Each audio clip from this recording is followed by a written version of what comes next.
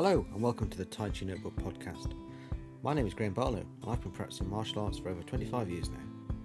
On this podcast I talk to some of the people I've met and trained with over that time. In this episode I catch up with my old friend, student and sparring partner, Paul Bowman. Paul is a professor of cultural studies at Cardiff University. He's the author of several books on martial arts, including several about Bruce Lee, and most recently The Invention of Martial Arts, Popular Culture Between Asia and America, which was published by Oxford University Press in 2020. Paul also helped establish the Academic Journal of Martial Arts Studies and organised conferences for the Martial Arts Studies Research Network. In this chat we reminisce about our times training together, talk about Paul's recent discovery of Brazilian Jiu-Jitsu and discuss the emergent field of martial arts studies. As you join us, we've just finished a training session in Jiu-Jitsu and are sitting down with a nice cup of tea and a biscuit for a chat. How very British. Hello Paul Bowman, welcome to the podcast, third episode of the Tai Chi Notebook podcast. You're my third guest. How does it feel?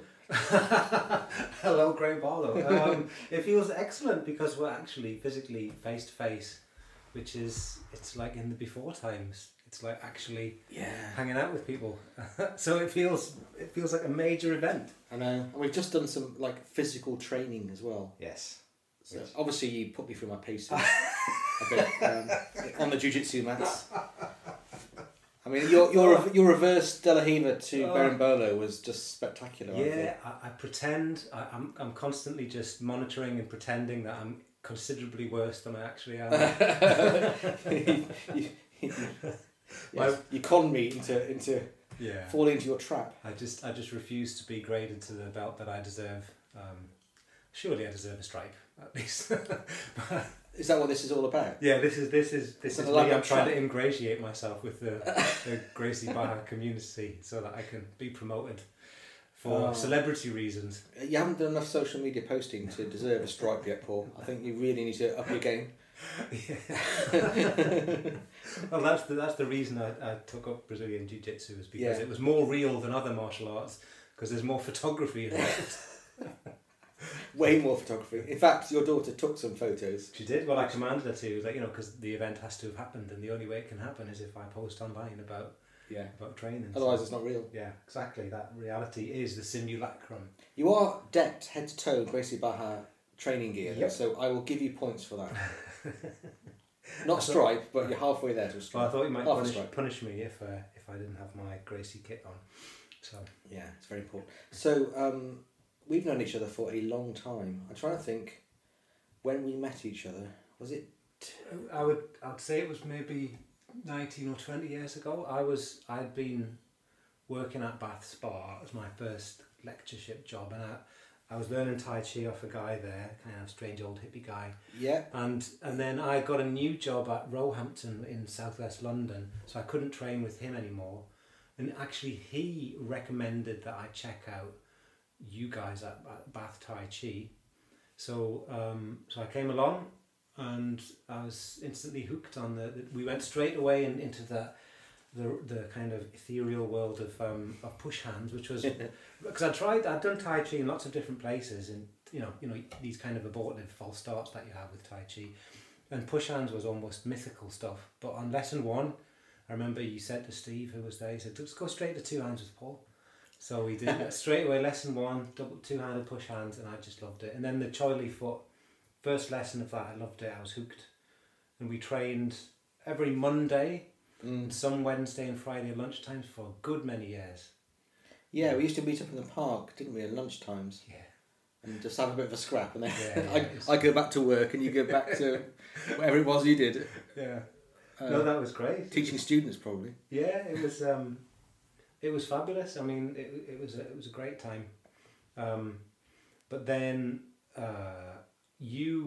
so what happened really was that I really catastrophically broke my ankle, and that really screwed up anything Tai Chi like. It really made Kung Fu hard, impossible. And then you switched to Brazilian Jiu-Jitsu, so eventually you stopped teaching the class. So I just stopped going because I would turn up injured, lame, and pay my £5 and then be expected to teach a class, and you weren't even there. So it was just like, what the hell's going on here? So then, I went rolling for a few years. I think I would have followed you straight away into Brazilian Jiu-Jitsu had it not been for my ankle injury. Yeah, because you were on crutches for ages, weren't you, as well? Yeah, the problem was the dislocation. It really made any kind of low stances very, very, very difficult. So you don't want to bob up and down when you're doing Tai Chi, but for a long time, it took me, a long time to stabilise that. A lot of standing Qigong to try and, improve the elasticity in the scar tissue so I could actually just sink. You're telling me that the standing Qigong really helped. Really did. Yeah. Because over time you protect one side of your body. So little things like standing up and sitting down, I would be using my other leg for all that. Yeah.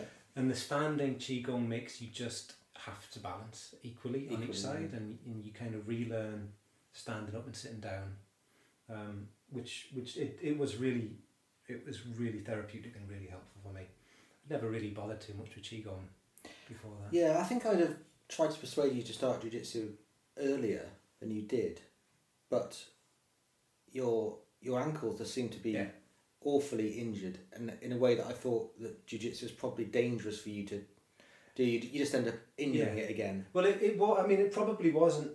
As you know, I went kind of rolling for a few years, and I just was doing things, just training with anyone who trained with me, punching, kicking pads, sparring, and then I discovered Eskrima, and Eskrima is really high stances. It's almost like the stance is almost like kind of like the wrestler stance, but almost like the start of a running race. And it was a lot easier than any Kung Fu, and it was all stand up, and it was all quite nimble on the toes rather than crunching down low, and that served me well. But and then you were into Eskrima, so I never really tried to persuade you to start Jiu-Jitsu because you kind of had something you were doing. Yeah, and I did want to learn with weapons. I'd always wanted to learn double sticks. So in Eskrima you've got the 2-foot sticks, and I always, for so long, ever since I first saw anything like that, I was like, I've got to learn how to do that. Yeah. And I learned how to do it, and I loved the weapons work, but I never got into blades. I never got into a lot of the trainers with like training machetes and things. I just hate that. I hate. And I think it's because in my head I've always been clear to myself that I would never hit someone with a knife. It's just like it's not me. I don't want to hold one. I don't want to wield one, but I have no qualms about hitting someone with a stick. that's my ethics. It's more honourable, isn't it? But yeah, then eventually, just before the pandemic, I really wanted something new. I really wanted a new challenge, and that's when I went to Jiu-Jitsu and thought, this is it. This is great. Yeah, I mean, maybe it's just the way things have to work out. But it's funny that I started Tai Chi, then you started Tai Chi. And I started Jiu-Jitsu, and then you started Jiu-Jitsu. Yeah. It's like, at some point we'll sync, but like we're not quite there yet. Yeah, I definitely would. I think that it might have been okay for me to start Brazilian Jiu-Jitsu because it's so on the ground. It's so much on the ground that, and all the ankle stuff comes later. I think. Yeah. But I can't remember. I put myself back in that time frame. You couldn't touch my ankle. It was like an off switch for me. Yeah, exactly. So, I mean, I just couldn't imagine you. Yeah, you're right. Being in a rolling situation where there's some kind of weight on you, and if you can't even touch your ankle, let alone anything, having to push off with it, forget it. Yeah, you're right. It's fine. It's fine to be. But it's better a decade behind you. I just had a roll with you now, and there's no hint that you've got an injury at all, which is quite nice. Yeah, it's good. It's life. It's fine. It's keep learning at 50 years old and be a white belt again and start something new. But then you started Jiu-Jitsu just when it became banned because of the pandemic, which was perfect timing. But it was probably lucky because, like anything, I was really obsessive with it. So I started in the November or December 2019, and I just became instantly obsessed. And I was training anytime, where I was going to different clubs everywhere, every lunchtime, I remember that. and I was instantly injured. So actually when lockdown came in about March, I needed it. I wouldn't have been able to train because I would have just been taking painkillers and training and getting more injured until you actually properly injured yourself. Yeah. So I come back to it now, and I'm just grateful that there are classes. So I just go twice a week and be thankful. Yes. That's all. Yeah, I mean that's all you need. Yeah. Compared to not being able to do it at all, it's brilliant. Yeah. Yeah. So that's how we know each other. Yep. And then while we were doing Tai Chi together, you started to get more and more into writing about martial arts. Yeah. And I think it kind of started with Bruce Lee. Yeah. Is that where it started? It kind of did. So my practice, my Tai Chi practice with you and with other instructors before that, I became more and more interested in the status and place of martial arts in, kind of British everyday life and what do people understand and think about martial arts. And for a long time, I wanted to work on and write about martial arts, but in terms of media studies, cultural studies, which is what I do. And when I look back through my old files on my computer, I've got dozens of aborted projects where I was trying from about 2000 through to about 2007 to come up with a way that I would be able to do some academic study and academic writing about martial arts, but I don't have the historical knowledge, I don't have the linguistic knowledge, I'm not an anthropologist, I'm not an ethnographer, I'm not a sociologist. So eventually I realised that I needed to hang it on something to do with media, because that's what I'm trained in. I'm trained in media analysis and film analysis and television analysis and so on. And so I hooked it on the status of Bruce Lee, who wasn't actually that big a part of my fantasy life. But then I wrote a book about Bruce Lee, and everyone thinks that I'm a Bruce Lee fanatic and a Bruce Lee expert and a film studies person. But it was never about. It wasn't a book about Bruce Lee films, and it wasn't like I love Bruce Lee, therefore that's all I have to write about. It was more about, if you think about the status of this film actor and martial artist and the impact of his films on the world and the life and the beliefs and the practices of so many people from the 1970s.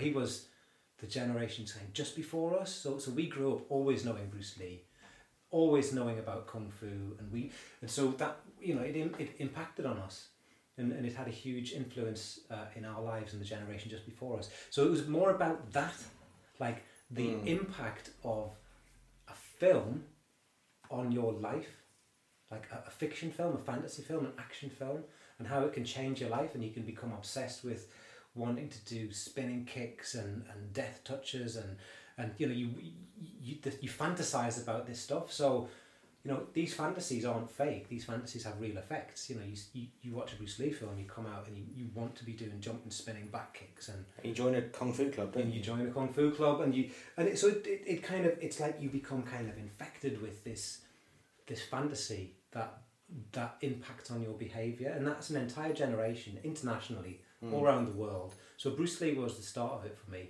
but it was less about Bruce Lee and more about the way that he put into circulation and wider knowledge that these possibilities, you can be this if you just train.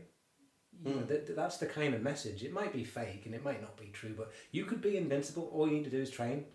You just need to do this stuff. And so that was where it began for me. And I wrote the book, and then... Which one was that? The first book that I wrote, the first kind of analysis that I did was in a book called Deconstructing Popular Culture, and I just wrote a chapter on Bruce Lee, and then I loved it so much that I wrote a book called Theorizing Bruce Lee, and then that took so long to appear. It took about 3 or 4 years to actually physically appear. By that stage I'd written another book, essentially from conference papers and other things that I'd been thinking, and that was the second book, which was called Beyond Bruce Lee. And by that stage we were getting close to the birth of what we now call martial arts studies. Yes, but you also got taken to New York, wasn't it, to be in a film about it? I did. That was a bit late. That was great. That was the ultimate jolly. that was fabulous, actually. That was I think I take this as a lesson in the value of open access publishing. So about a nanosecond after my Theorizing Bruce Lee was published, PDFs appeared online of it. So the book itself cost about 30-40 quid, right? Yeah, they're quite expensive. But someone somewhere in the publishers had leaked a PDF online. Yeah. And so I went, okay, fair enough. I never make any royalties on anything anyway. So I just sort of put the PDF on my website as well, and people put it everywhere. So it was a free download. And then this and immediately, therefore, I started getting loads of emails from weirdos and freaks saying, you know, who would have won in a fight, Bruce Lee or Muhammad Ali? Oh, leave me alone. But then eventually his film director contacted me and said, and I thought it was because I had the BBC and people like that contacting me, and what they want to do is milk you for information. And then don't give you any credit or anything, or no jolly of any kind. Yeah, I've had the BBC do the same to me. They phone you every day and they go, so another thing I've been thinking, do you know about this? And you go, yes. Yeah. And then and you go, can I have a researcher's credit on this programme? And they say no. They're very entitled. they start their conversation with, here's so-and-so from the BBC, as if that means you will now help me. Won't take up too much of your time, and then 3 hours later you're still going, oh. I've done radio interviews that were half an hour long about like because my area is technology. About a technology subject, and they literally used 5 seconds of it, which is me saying one thing, and then, but we did a whole half-hour interview. What was the point of that? Yep. What did I get out of that? Nothing. Yeah, but I got a free jolly to New York. So yeah, you get a jolly to New York. This guy said we've got a Skype, so we Skyped, and then he said we're doing this documentary. But we wanted to come to England, but we couldn't. So will you? Shame. He said the closest we get to England is New York. Will you come to New York? And I was like, oh, I don't know. Let me just check my diary. Yeah. Let me Are check you paying? So yeah, me and my daughter flew to New York this was the Sunday. Then it was all confirmed by the Wednesday. We flew on the Friday. We had the weekend to get orientated. Then we filmed on the Monday. Then we flew back, and it was. I think that's even on. I think it's on YouTube now. Is it? I am Bruce Lee. I am Bruce Lee, the film. Yeah. But yeah, you're very good at it. But it was so the director was going, I want to call this I Am Bruce Lee, but the producers want to call it something like really boring. It was something else like Bruce Lee, the man, the legend, the myth, blah blah blah. And he said, so if you feel like at any stage you want to say the words I am Bruce Lee, that might help me. So I found a way to say that. And then I was the only person in the film who said I am Bruce Lee. So, oh, you cunning devil, you. Yeah. Yeah. So the Bruce Lee period of your career, shall we call it kind of leads into martial arts studies, which is. Yeah. I called it a discipline the other day, and you went, no, it's a field of study. Yeah. So what exactly is martial arts studies? So. I first read the term in a book that was called something like Asian Tradition. It was called Embodied Knowledge: Asian Traditions in a Transnational World or something, and it's edited by Doug Farrar and John Wayland Bridge, and they talked about martial arts studies. And what they'd done is they'd looked around the range of styles of studying and writing about martial arts across the disciplines. So you've got anthropological approaches, history approaches, you've got some media approaches, and so on. And they just sort of looked at that and said, well, that's all different kinds of martial arts studies. And I thought, that's a cool term, actually. That's the kind of thing I need to organise my thinking.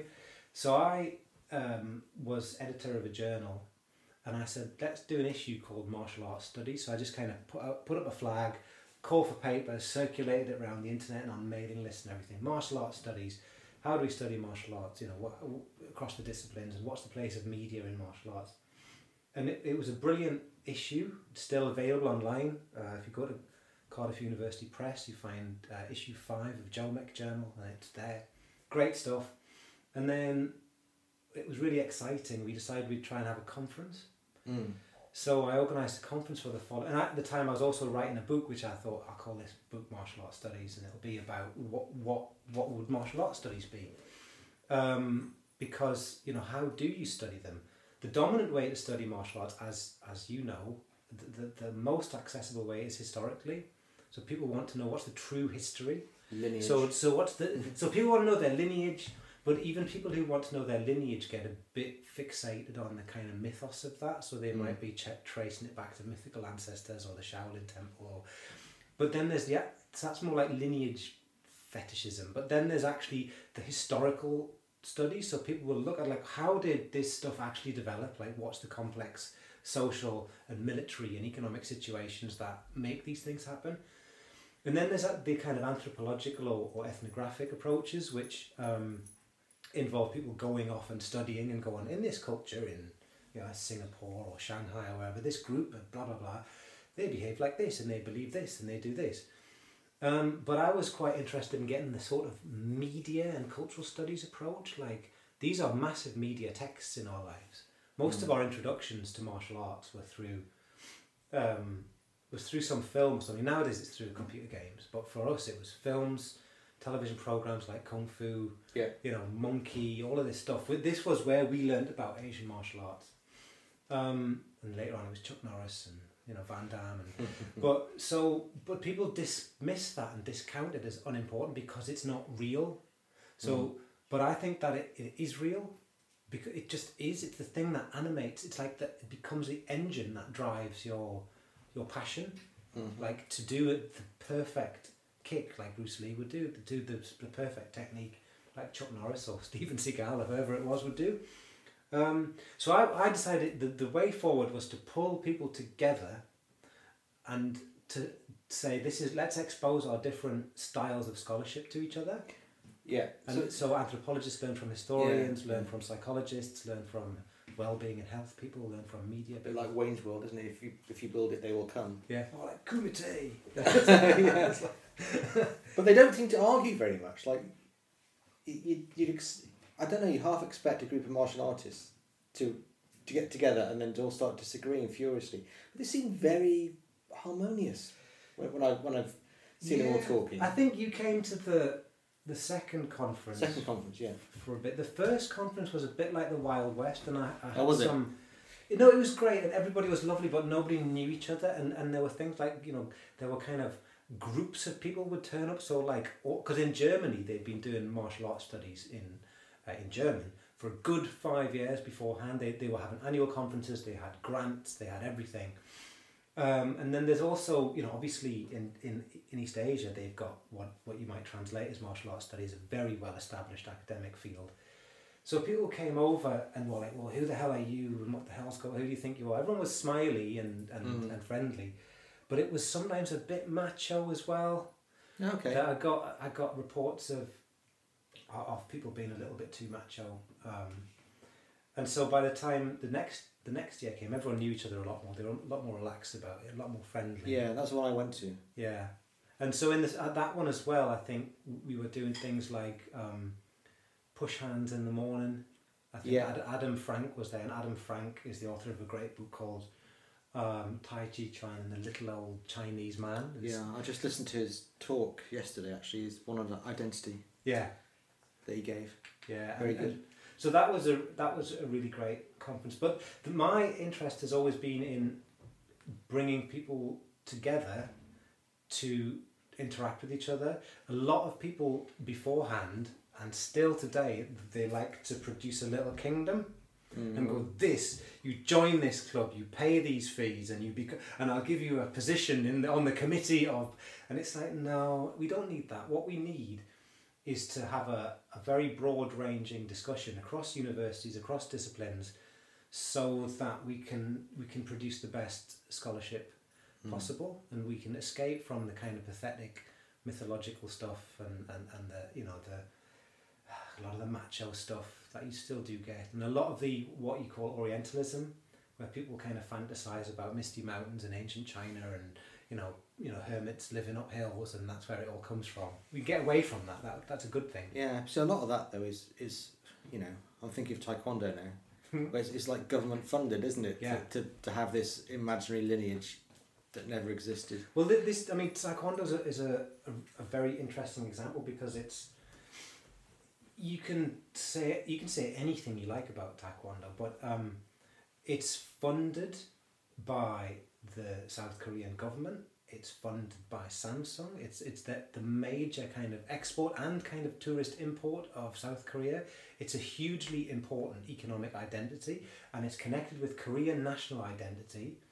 So it's all about PR. It's all about the international status of South Korea. It was. I mean, someone shared a thing online the other day. You probably saw it. It was the display team on America's Got Talent. Someone shared it on and it was. I mean, it's phenomenal stuff. It's ultra acrobatic but I mean, it's a spectacular kind of cash cow for so many different institutions. but it's a problematic martial art, as we all know. But I think it speaks the truth of martial arts in the way that Scientology speaks the truth of religion. It's like, you know what I mean? It's like it's equivalent to sort of Scientology. So it's speaking the truth, not the way they think it is. Well, yeah. I think so. It's a really interesting study, I think. The Scientology of martial arts. There you go. We're making friends all over the world. We are. Podcast, aren't we? This is what it's about. It's diplomacy. Yeah. Friendship. Yeah, that's right. No, I love Taekwondo, and I know, you know, some of my best friends do Taekwondo. You know, that kind of Yeah. classic. I do Taekwondo. I used to do Taekwondo. But it's a really interesting and really clear study about the importance of martial art in certain contexts. We don't have anything like it in Britain, but in Japan, in China, in South Korea, in other countries, you know, these will be in, you know, the Philippines. These will be national sports, national arts, funded, hugely important, crucial for national identity and narratives of history and so on. We don't have that in Britain. No, we don't have anything like that, do we? Not really, no. We have, you know, we've had our own cultural, like the Beatles, you know, and our music. That was like a cultural export that had a kind of soft power. Yeah. But we don't have anything that's martial arts related, do we, really? No, I mean, you know, there's a long history of boxing and, you know, maybe wrestling, but it's not central to our national narrative in any way. That's sustained by, I mean, in South Korea, I've written lots about this as well. They do wonderful things, like they kind of, there was an older martial art called Taekyon, and they kind of fund that. Which you as well. studied.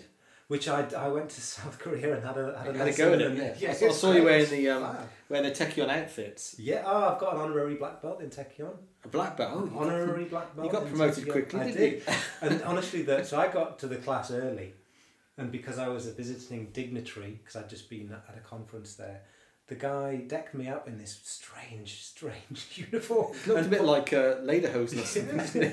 And put a black sash around my waist, and then his students started turning up, and they were like, "What's going on?" And then we Who's started this foreigner training. that's got a black belt? And then we started training, and I was absolutely useless, and I was just like mystified. Like, so this guy's turned up in a black belt. He can't do the first thing, and he's got his uniform on backwards. Yeah. But it was great. I think I would study that if I was in South Korea.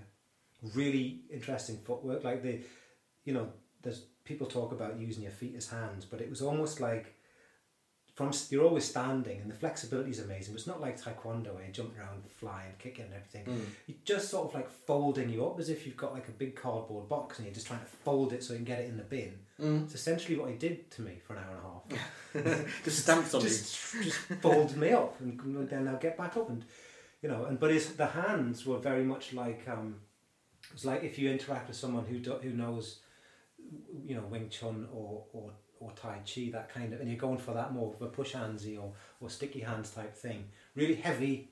There's no kind of pugilistic whack kind of. It's just sinking and weight and that kind of whole body involvement in crushing somebody up like they're a piece of paper or something. Yeah, that sounds completely unlike Taekwondo, doesn't it? Very, very different from Taekwondo. But it's meant to be the historical ancestor.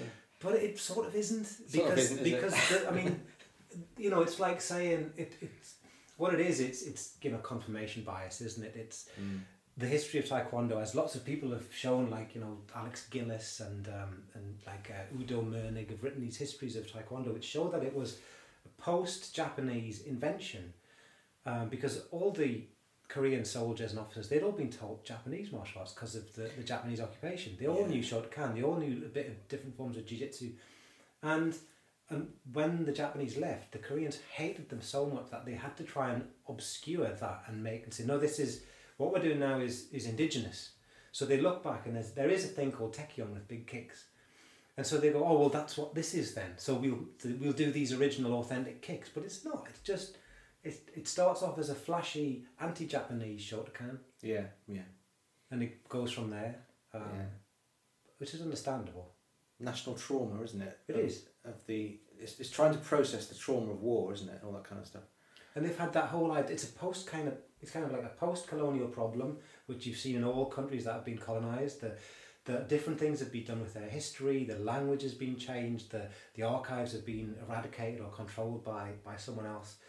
So you see in India, you see in all these formerly colonized places where you go, well, they've eradicated our history. They've cut off these organic traditions and changed them in different ways. What the hell do we do? How do we invent ourselves as a nation? And I think, unfortunately, the South Koreans kind of just decided to say, well, all the good stuff in Japan actually originally came from South Korea. And we taught kendo to the... We designed the swords. They stole it from They us. stole it from it, Yeah. And hopefully they'll... and it's been going so long, traditions, that you can always find some point in history where there was a famous Korean sword maker. Yeah. It was him. Yeah, exactly. And it's the same in China as well. Yeah. I mean, absolutely. Chinese nationalism is the driving force in many of the claims made about Chinese martial arts. Absolutely. Yeah. One thing that strikes me about martial arts studies is there's always seems to be two sides to it. There's the Asian martial arts, and then there's the European martial arts. Yeah. And your most recent book, just remind me of the title. Oh, that was The Invention of Martial Arts. The Invention of Martial There's Arts. a copy. Yeah, there's a copy. Yeah, that's the one. So in there, you're kind of arguing that by martial arts we mean Asian martial arts by the term. Yeah. But at the same time, there's all these sort of people reenacting European things with suits of armour and swords and stuff. Yeah. Talk us through that. So in the past, people have criticised me because when I've used the term martial arts, I've always implicitly meant Asian martial arts, the stuff that we saw in the late 60s and early 70s and all the way through, where it was ninjas and kung fu and karate and people have said, but hang on, all cultures have, is it like all lives matter? All cultures have... all martial arts matter. Yeah, all martial arts matter, exactly. All cultures have their martial traditions. And my response is like, well, yes, I know that, but the very term martial art really entered popular culture, popular knowledge and popular discourse in the wake of Asian martial arts. And the term, you can't really find it being used much before the 60s. So martial arts is a literal direct translation of the Japanese term bugei. It means martial arts, right?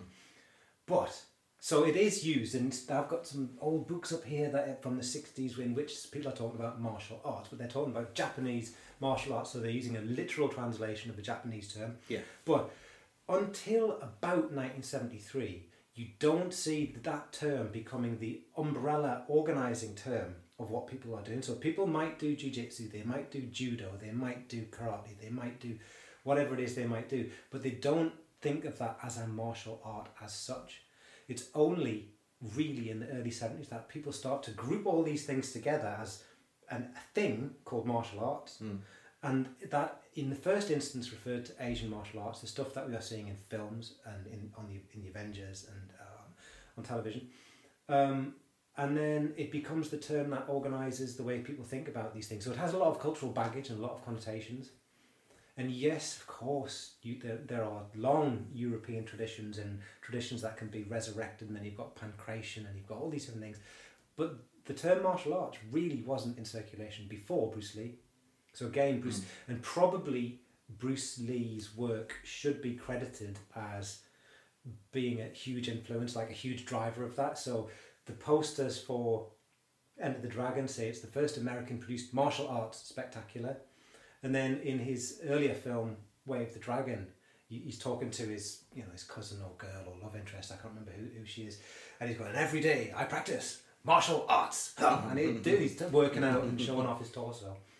And it wasn't, even experts like Don Draeger and people like this weren't using the term in titles of their books before 1973. So that presumably it's like a term just catches on, like people start using a term. Yeah. And you can't quite place the origin of it, but in all the historical archival research that I've done, it's not. Yes, it is a specialist term. It's a literal translation of a Japanese term, but it's not being used the way that we use it now. Yeah. Or we have used it since about 1973. It's what I call a discursive entity. Like it's a new thing that you can be. You can be a martial artist like you can be a hipster. You know, you can't be a punk before, 1977. You can't be... Yeah, exactly. It's like, of course you could have been, but there's no name for what that thing was, and you didn't identify as it. So it's a term that I've tried to be clear about. I never say that no one was doing martial arts before the 70s. That's not the point. That's not what you mean, is it? It sort of changes in status. Yeah. It's like there's always... In one sense, there's always been MMA, but there wasn't MMA until it caught on as a thing called MMA. Yeah. Thanks to the presenters of the UFC who started to talk about mixed martial arts. Yeah. See, this is another discussion. You've had this discussion before, haven't you? With Byron. Yeah. Because he's the guy on my previous podcast. He's involved in the Wushu Federation. He was trying to get Wushu into the Olympics, and he writes books. What he was. Doesn't do it anymore, but he was writing books of rules about styles, things that are allowed and in a competition format. Here are the rules, and you have to write it in a kind of very legal sort of way. We're having a discussion about whether MMA was a style or a format, and my argument was it's now a style because it's a thing. And it's quite similar to what you're saying about MMA may have existed, but it wasn't a thing until it enters the popular consciousness. And like today, you could say, "I'm going to my MMA class," and it doesn't sound wrong. Yeah. Whereas you don't say, "I'm going to my MMA rules class." It's true. It becomes a hybrid identity. Everything's a sort of hybrid identity. Before they were calling it MMA, they were using different terms. There were all these like shoot fighters and this and that. Shooty box. There was also Brazilian thing. There was all sorts of things. It's a term. It catches on, and I guess in the context of a kind of 3-letter or 3-syllable fetishistic association like the UFC, then MMA is going to work. It was originally called cage fighting. That's what people called it until the UFC decided that the media image of people fighting in cages had to be avoided at all costs. So all the UFC presenters are banned from using the words cage fighting. Yeah. So you're not allowed to say it. So that term has fallen away. Yeah. And when the first UFC was 1993, and if I've done a lot of research through the British press, the British media, and they're not using that term MMA until it doesn't really appear in national press until they start to get excited about Conor McGregor. Really? Before that, these stories are few and far between in the British press, and they'll keep talking about cage fighters, bare knuckle cage fighters, no holds barred cage fighters, because kids fighting in a cage. Yeah, that's the most sensationalist story you'll find. Yeah. So MMA is definitely a thing. You can go and. As soon as you said Conor McGregor and MMA, then I suddenly thought, well, that's an area that's ripe for martial arts studies to look at, isn't it? The MMA becoming a thing in the popular consciousness. Yeah, I mean, my PhD student Kyle Barrowman, he's a former doctor now, Dr. Kyle Barrowman.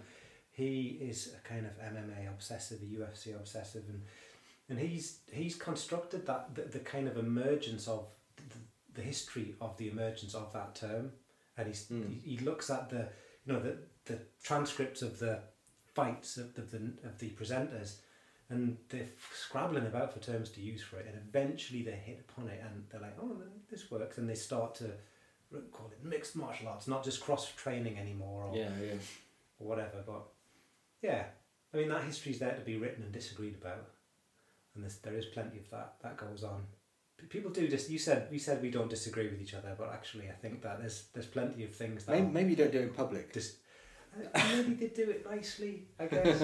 I mean, I find that whenever anyone says anything about the UFC or about MMA, there are a lot of people who feel that they have the authoritative knowledge that actually contradicts that. It's a bit like everyone knows that they are the only people who know the true truth of Tai Chi Chuan.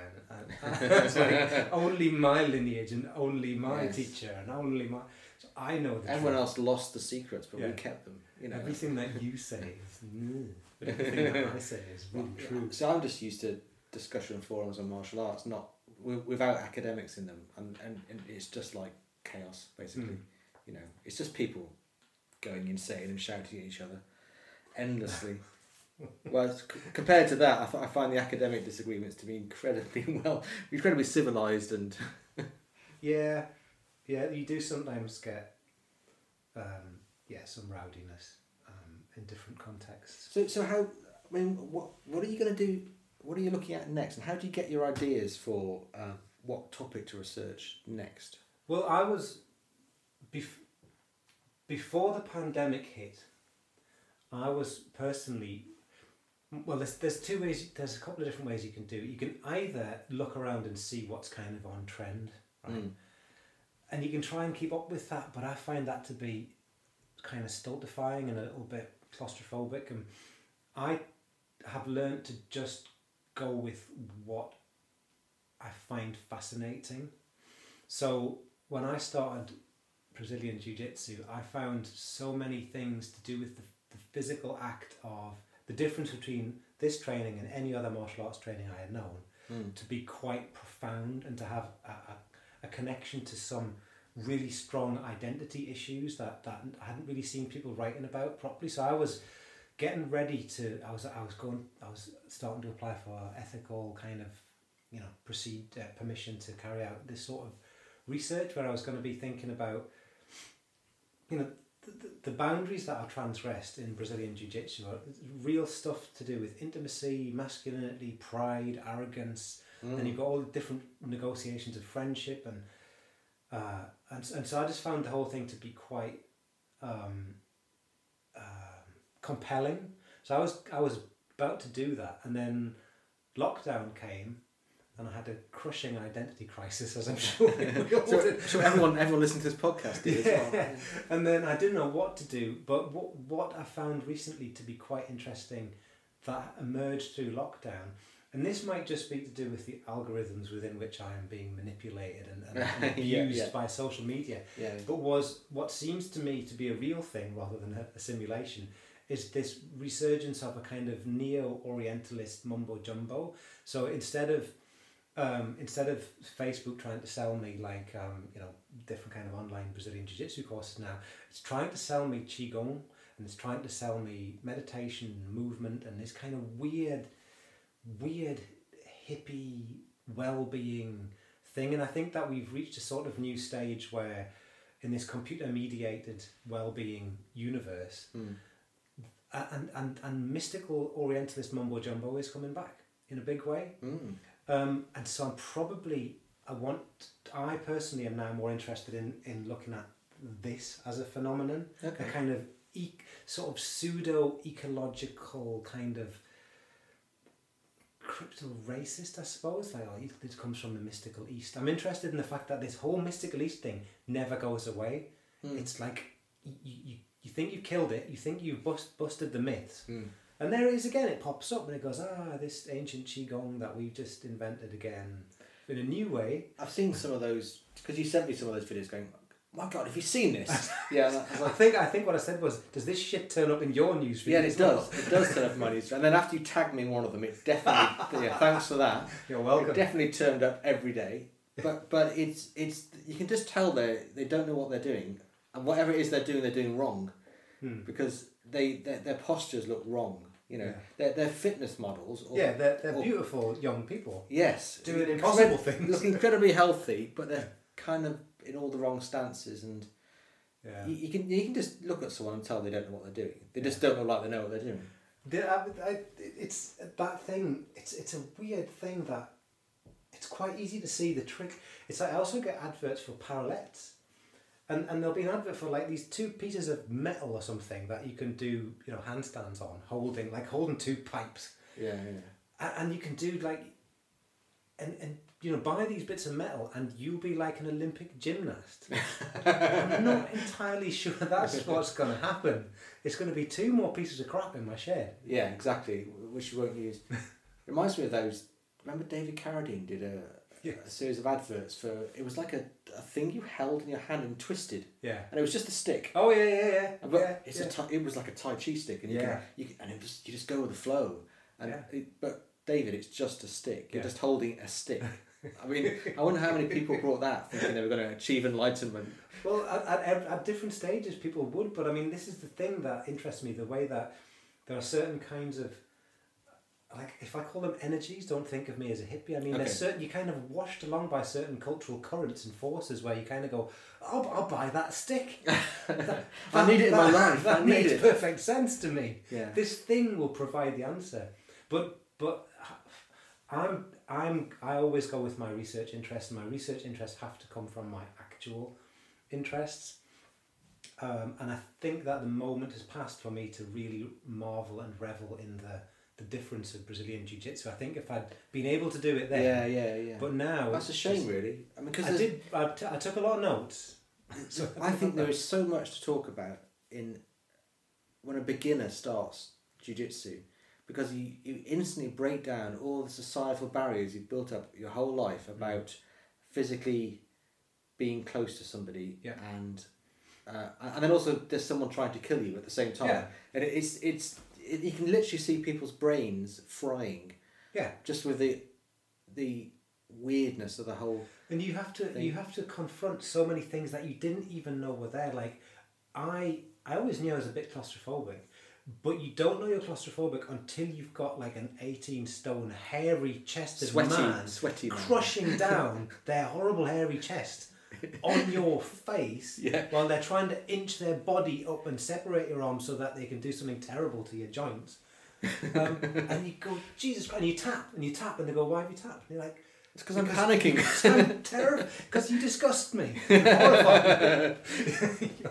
But also, it's how quickly that becomes normal. Yeah. is another weird thing. Yeah. How quickly it becomes normal that a man's sweat has dripped off his bald head and landed in your Yeah. eyeball, and you just go, yeah, whatever, Yeah. and just carry on. Like in any other situation, you'd be doing some sort of. Well, I'm revolted and dancing around the room, going, ugh. I mean, there's stuff like that in other martial arts. Like, say, there's an academic called Dale Spencer, and he talks about body callousing. So if you do an MMA training or Thai boxing training, you just have to toughen up, and it's that simple.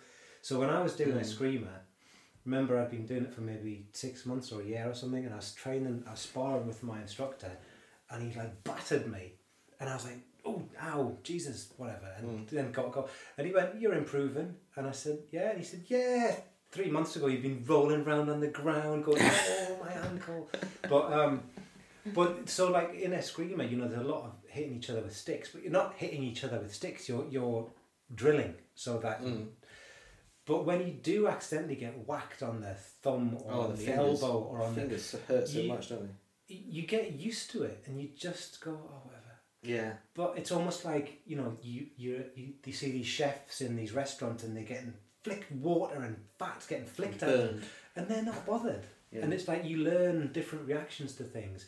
But in my experience, they were all forms of toughening up, becoming tougher. But in Brazilian Jiu-Jitsu, there are lots of different forms of intimacy that you have to negotiate, that you don't in other martial arts. Like if we're just doing stand-up and I kick you in the head and you go, oh, then that's it. That we're no closer to each other. No. But if you've crept up my body and choked me and I had to tap, then that's a much more intimate and kind of... Yeah, and also both sexes are involved in jiu-jitsu as well. So yeah. So you've got the whole, like, women are basically hugging you tight and crushing you, crushing. Yeah. Well, that's the other thing is the male ego and being tapped by a woman, and the some men would rather die than admit a woman beat them at something, and it's almost like it's not a conscious reaction. They just, I mean, if they had time to intellectualize it, they probably wouldn't think like that. But yeah, it's just the initial, I'm going to literally throw you across the room rather than just accept the fact you beat me. Well, I think that a lot of martial arts have this discourse about no ego, and I think that in the no ego stuff in say in Tai Chi push hands is different to the no ego in Brazilian Jiu-Jitsu or other martial arts, because in push hands your no ego is no intention. Like I'm not to just decide what I'm going to do next. You have to just do what feels, what flows. Like, oh, there's the armbar, or there's the sweep, or whatever.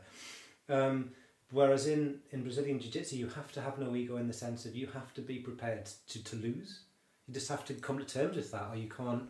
You won't come back next week. Yeah. So like, you know, I'm a white belt. I'm being beaten by women who are also white belts, and you know, it's like I can live with that. Yeah, but some people can't. Yeah, but if you can't, then you don't go back. You don't go back. Yeah. But I mean, a lot of people don't go back. Yeah. Because they can't take it's not necessarily the physical strengthening that's required. I mean, there is a lot of physical strengthening that's required. Like the first year I did jiu-jitsu, I ate every day. And then after about a year, your body just kind of just gets used to it, and then it doesn't hurt anymore, you know. Yeah. But there's also the mental side. But at the same time, I don't think it works for everyone. Certain people that are naturally tough and hard and do well, even from their first days in jiu-jitsu, they're good. Just because they're super fit, athletic, young. Yeah, rugby players or whatever. Yeah. Yeah, but I mean, some of those people never need to lose their ego, because the situation never arises for them, really. And so they can go all the way up to a high level belt and still be like, you know, an absolute tyrant. Yeah. So I don't think it's a universal process in losing ego. I think it works for some people, but I've definitely seen that it doesn't work for everyone. Yeah. No, I'm very used to losing. It's funny that, you know, people ask you about different styles and which is the best and blah blah blah, and I always say, well, I've never ever been able to beat my instructors, whatever style I've gone in and tried to learn. It's like, and I don't think you. So Daniel Mraz in episode 1 was talking about the way you kind of pulled into this zone of simulation where there's trickery and there's persuasion, and then it's like you walk into Darren Brown's studio or something. You know you're not in control there, but nonetheless, I've never beaten my instructor. Because I always choose good instructors. the reason that I stick with them is because I can't beat them.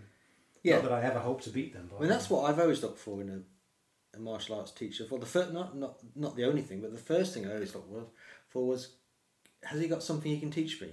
Yeah. Like, has he just defeated me easily? Yes, he has. Okay. So, I mean, that's good enough for me. Yeah.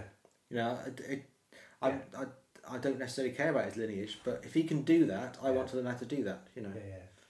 Yeah, definitely. I mean, that each new style, it's like the Chinese sort of element, one thing overcomes the other. So you go to a different style and you kind of re-traumatized in a different way. Like, so, you walk in to a club and you go, oh yeah, I'd like to learn Eskrima, and I've been doing Kung Fu and Tai Chi for all these years, and I've got some Taekwondo and blah blah blah, and they just destroy you. And you're like, back to the drawing board then.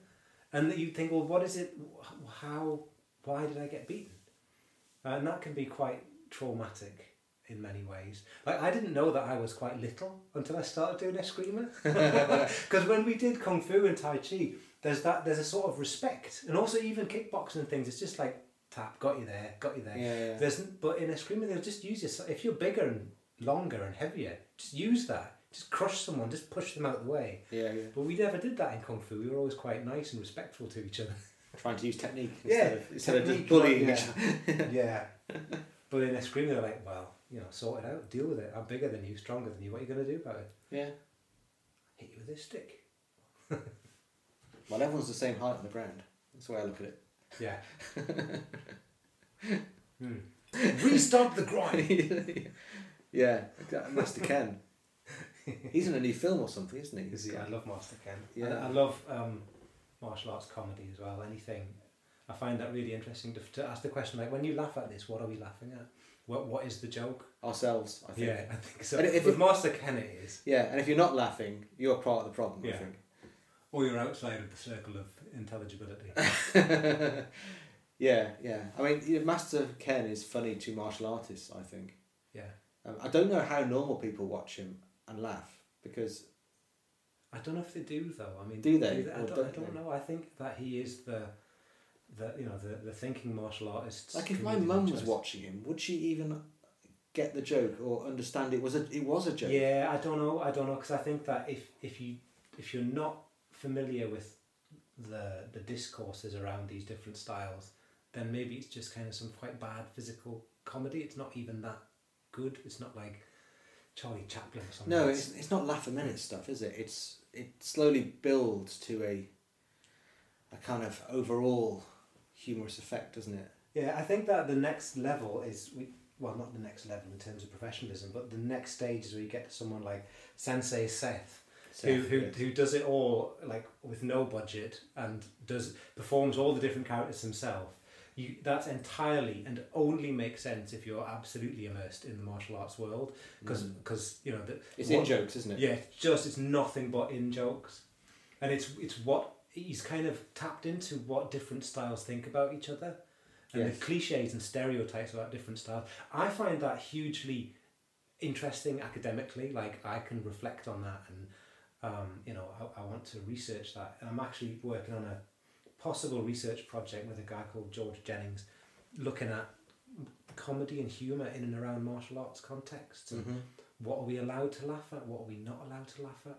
What can you say about your own style when your teacher is present? You know what I mean? And what things are just off limits? Yeah, I mean, certain things are always off limits, aren't they? But I think I've always thought there was a lot of humour just in martial arts in general.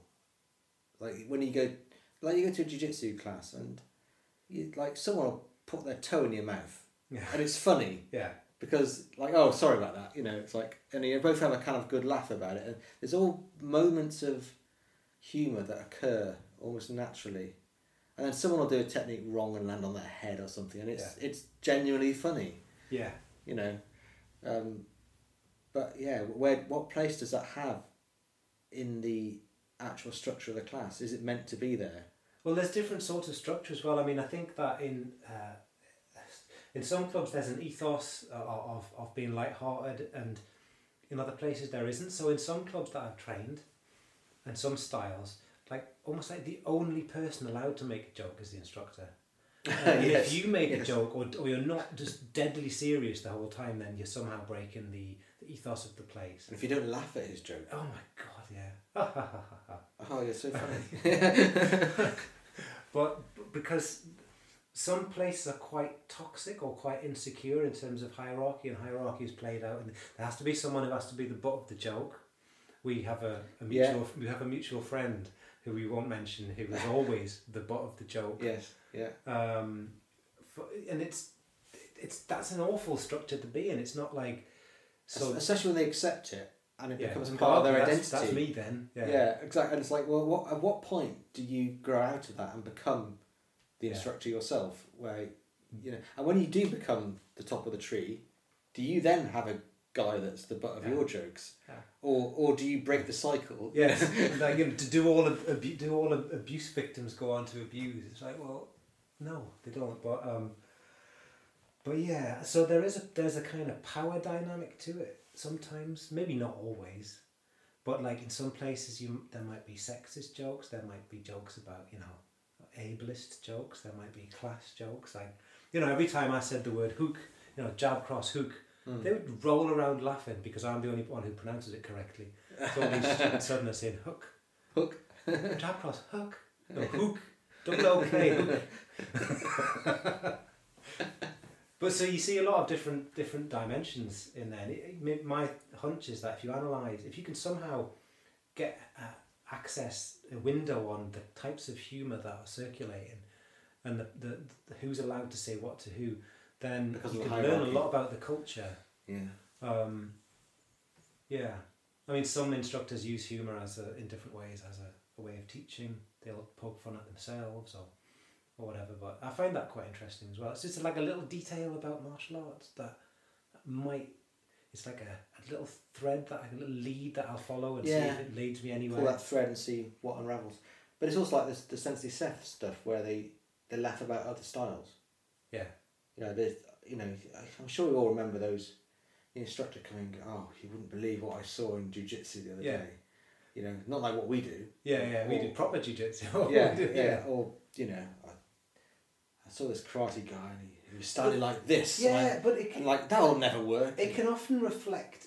It can often relate to your own anxieties and your own insecurities. So, when I started Brazilian Jiu-Jitsu, and my wife would say, I can't believe you started that after the things you used to say about it. And I was like, what things did I say about it? I've blotted something from my memory, right? And she said, no, you used to just diss it all the time. I'm like, but did I? Okay. But I can remember when we did. I think I did too. I think I used to diss it all the time. Yeah. But I think it was because I was indoctrinated by the people I was training with. Yeah. That it was a waste of time. A waste of time because, if you went on the floor, the guy's friends would just come along, come and kick you in the back of the head. Yeah, but they probably would, but that doesn't invalidate the whole. No. The whole what happens if you accidentally slip over and you're on the floor and you want to get up? Yes. Surely what happens if you're on the floor? Yes. What happens if the fight starts? You were lying down. Yeah. But I remember when it would often come up in Eskrima, and so Eskrima is all about that real front line of aggression, and you just, as soon as someone's in range, you destroy them with a weapon if you possibly can. And I remember more than once my instructor saying and you do this, bang bang, and they can be as good at jiu-jitsu, they can be as good at Brazilian jiu-jitsu as they like because they're unconscious. And it's what does that little witty dig at? It reflects an anxiety. It's an insecurity, isn't it? Because it's jiu-jitsu touches on the limit point of that style. Yes, there were people there who were good grapplers and good ground fighters, but they all had a basis in wrestling or judo or whatever, and they were fine at it. But you probe the limits of the discipline, and people get very sensitive about it, and they have to attack with humour. Yes, you just cuddle each other, you not. Yeah, it's just men hugging. Yeah. But I'm sure I used to say the same things, but you just get more mature as you grow up, and I guess some people just don't grow up. Yeah. It's also like your last guest, Byron, was saying, you have to taste it, you have to try it. You can't just go, I'm not eating that food because it smells funny. You have to taste it, like you said. You wanted to taste Brazilian Jiu-Jitsu, and then you got a taste for it. Yeah. Which is it's what happened to me. I tried it and went, oh my goodness, this is fantastic. Yeah. I can do this every day. This is the most fun I've ever had. This is like the bit of the Tai Chi class that I really liked, but it's the whole class. Yeah. Yeah, well, I tried a bit of judo in the past, and the kind of randori that I really liked was just on your knees, so you're not going to get smashed from a great height into the ground. And I was like, so Brazilian Jiu-Jitsu is mainly just start fighting on the ground. It's mainly the bit where you don't get injured. Yeah. Which is nice. Yeah. I mean, judo's great, but you just don't see many old people doing judo, do you? Not really. Not kids. Really. They'll teach the kids class, but yeah. Yeah. I mean, but also most judo schools are just kids classes. They don't actually have an adults class.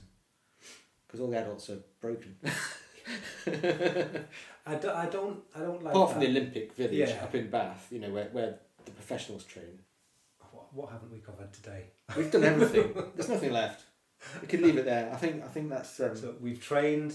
We've talked a little bit about Chinese martial arts and just loads of other stuff. Got a lot of stuff off our chest. Yeah, both sleep easier tonight. Yeah. Well, thank you very much. Yeah. Pleasure having you. Excellent. Thank you for the lesson, and thank you for the opportunity. No problem. And I look forward to reading wherever your research takes you next. Cheers, Craig. Cheers. Bye. Thank you for joining us. You can find out more about the Tai Chi Notebook podcast at www.thetaichinotebook.com. You can support us by giving our podcast a positive review on iTunes and our page a like on Facebook.